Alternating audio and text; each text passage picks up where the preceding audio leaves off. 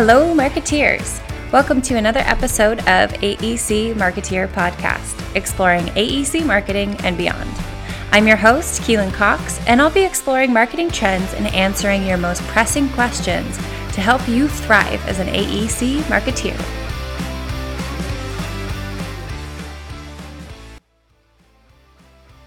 All right, marketeers, thank you for joining me. Today I have on Salem Afewerki. She is a lead GA and an ENVSP and an Eco Districts AP. She's also the Energy and Sustainability Services Manager at the City of Costa Mesa. She's passionate about climate action, renewable energy technologies, and community empowerment, and is responsible for developing and implementing all citywide sustainability programs and initiatives that build a safe, resilient, livable, and inclusive city for all residents. Her goal is to make Costa Mesa a leader in sustainability and is committed to working with diverse stakeholders to make that happen. Welcome, Salem. Thank you for having me. It's a pleasure to join you today. So this bio hardly scratches the surface of why I want you on here. You're such an impressive professional.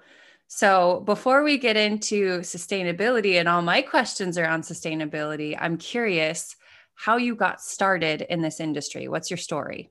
Sure. So a lot of people think that the sustainability journey, how you get there, is a one-way, straight way to get there. But maybe my journey, how I ended up here is I did my undergrad in communication and political science.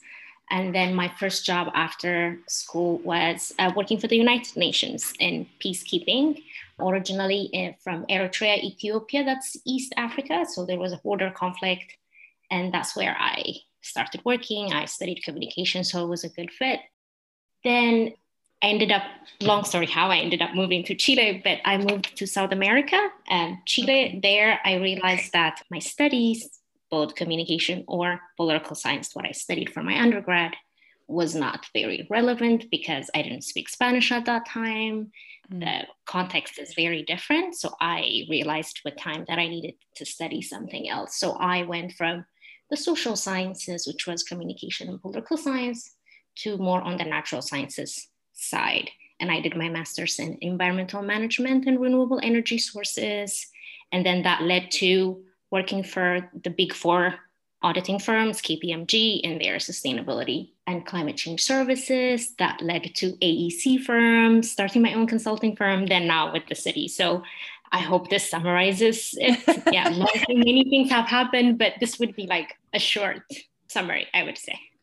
One thing I will point out from what we've discussed in the past is that you were actually in marketing in an AEC firm. So you know roughly the premise of a lot of the episodes that are the people that I've had on before, which I thought was also fascinating.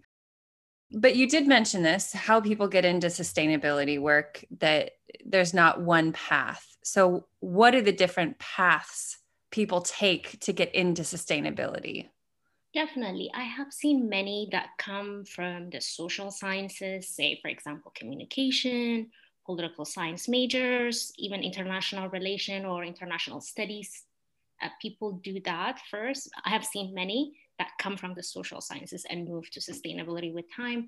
I think starting with social sciences generally might be an advantage because you learn the communication skills, that being able to understand the bigger picture, getting the word across, those things that you learn and if you are from social sciences background. But I also know a few people that came from the natural sciences as well. So environmental science, biology, chemistry, environmental planning, from the natural sciences side that ended up being sustainability practitioners down the line as well. And then I have met handfuls, especially lately, also people that are business majors. That are also now, maybe they specialize in either in sustainable investing or ESG or responsible investment. It's more on the money side, and more likely those guys generally ended up in the private sector and in the public sector. But I'm seeing that too. So I think sustainability is becoming what we do now. It's not nice to have, or it's one way or the other. It leads you there. So the more diverse background understanding you have, the better professional you be with time. obviously once you have Perfect. experience. Yeah. Excellent. Okay. So then sustainability is a really big topic. Yes. How do you explain what sustainability means? That is a very big question. And I wish I could give you one answer saying this is what it means, because it means different things to different people. I think we even start when I was with consulting and even with city now, with the city of Costa Mesa, we ask people what sustainability means to them. We recently, for the Earth Day, this year's Earth Day, we made a short video. I'm happy to share the video link to you so that you can share it with our audience, with your audience. Please.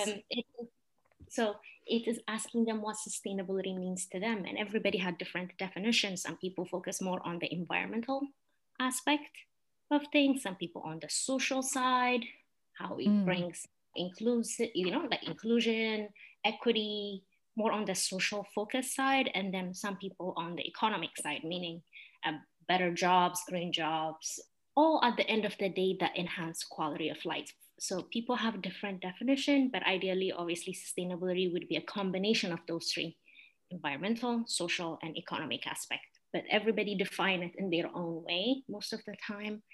And then to be able to connect and to make a difference in general, like if you work in the sustainability space, is trying to understand what your audience's understanding and priorities are and build on it.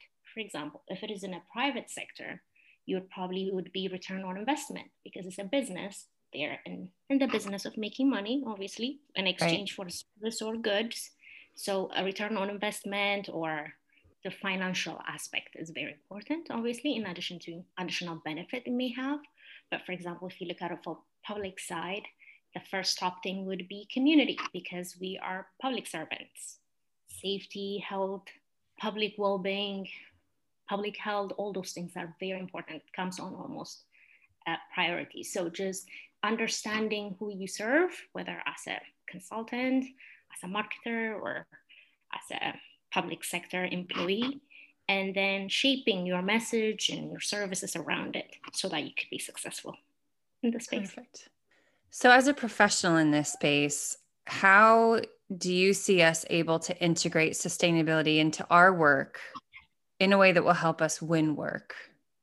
So, here would be probably like what I mentioned earlier, understanding your client. Let's say that you're putting a proposal together for an agency and then go through their website or somewhere where if they have a sustainability priority, try to understand what that is on their website. Do they have an annual report and things like that to see?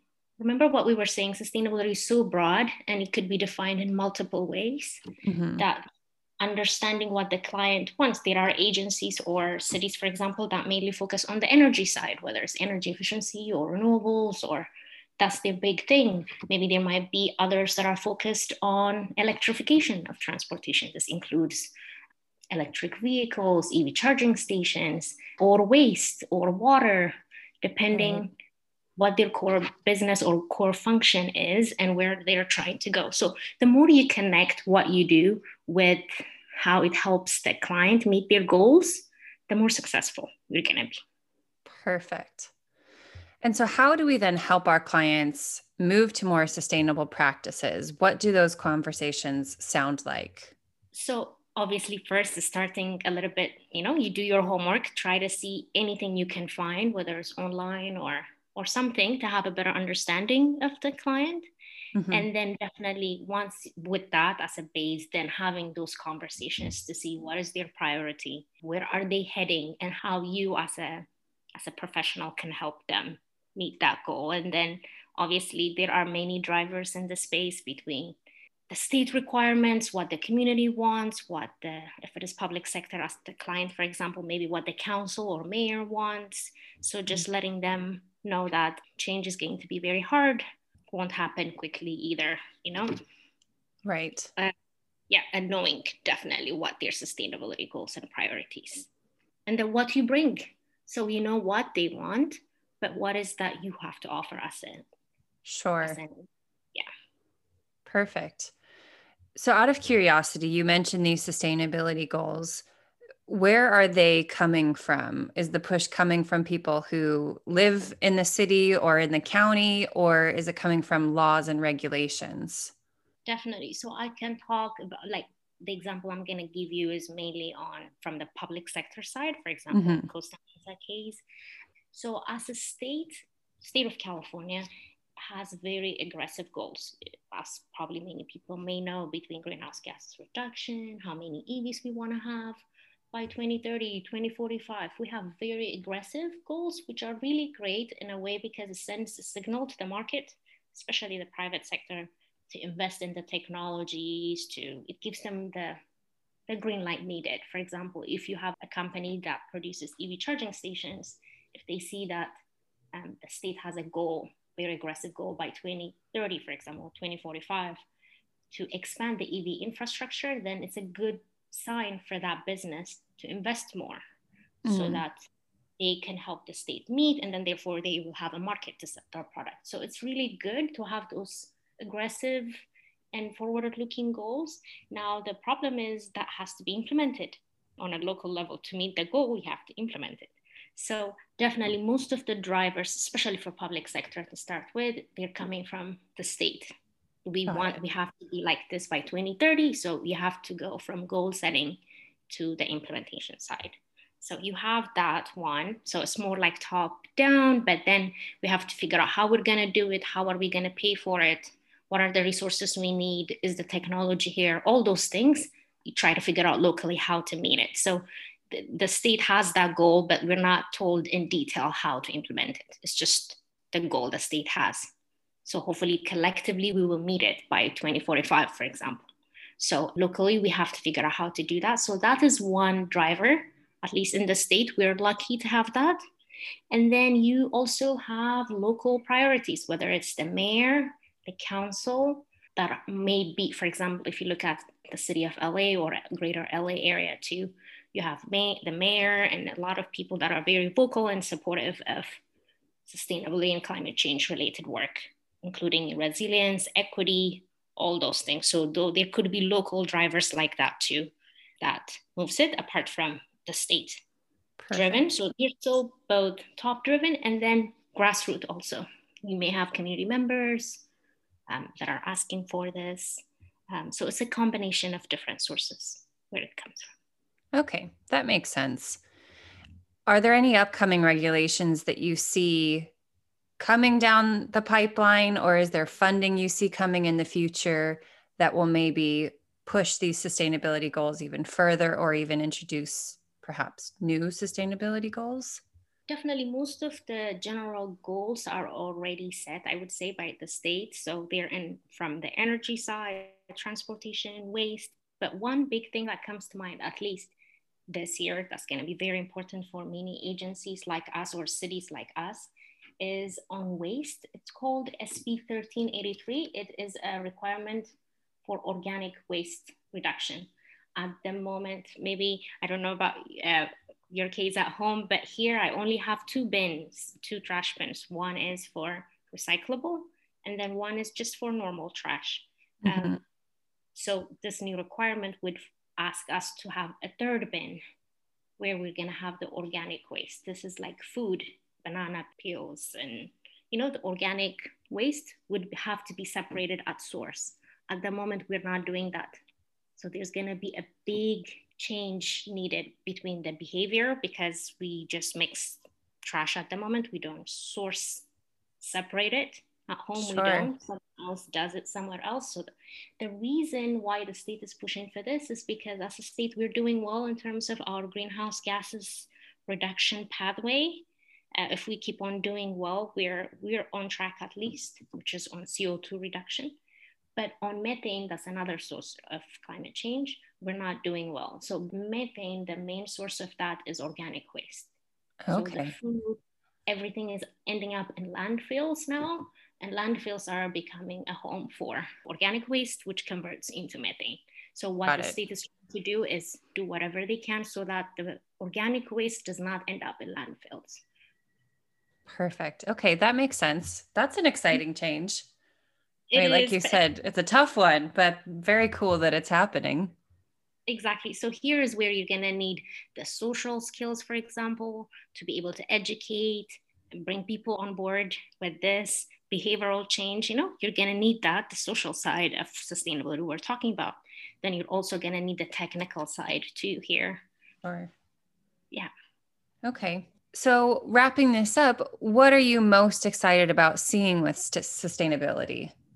So because of COVID, there was a slowdown, right? So we didn't know which way things would go. And generally, sustainability and environmental services or projects always take the back burner, right? When economic crisis come, that's the first thing that gets eliminated. So there was honestly a fear on what it would mean, post-COVID or what is going to happen. But surprisingly, it's the opposite. I've never seen so many job openings in sustainability before. This includes from public sector side, because now we have to implement a lot of goals on a local level, but at the same time, the private sector too.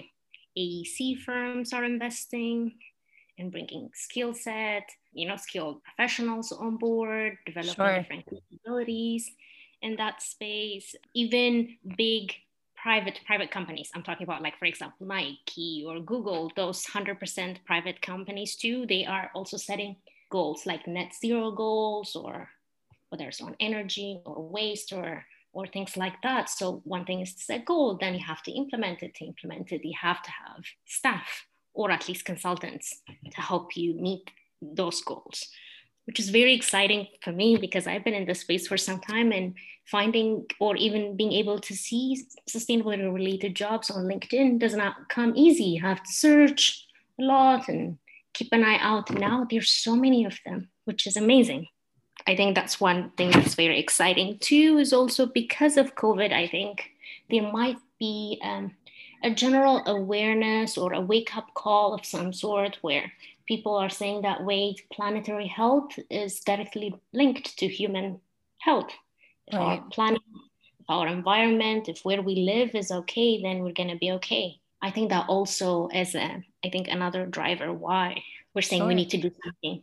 If COVID has this impact, imagine what would happen with climate change or other bigger, more complex problems. So I think that there's that wake-up call too. Right. And one of the things that I found so remarkable about COVID in general is it forced people to go out to their local parks and to go on hikes. I've never seen our hiking trails so busy. So you do have sort of more awareness about the outdoors and, protected parks in general, because people were forced to sort of go out into nature because they couldn't do anything else. Exactly. Yeah. And at the same time, things we took for granted, even the social life, seeing friends, family, being able to be outdoors, go to concerts, things that we did. Just depends if you have the money for it or not. But if not, you just go do it. But those things were taken away from us for some time. Then you value it more, you appreciate it more.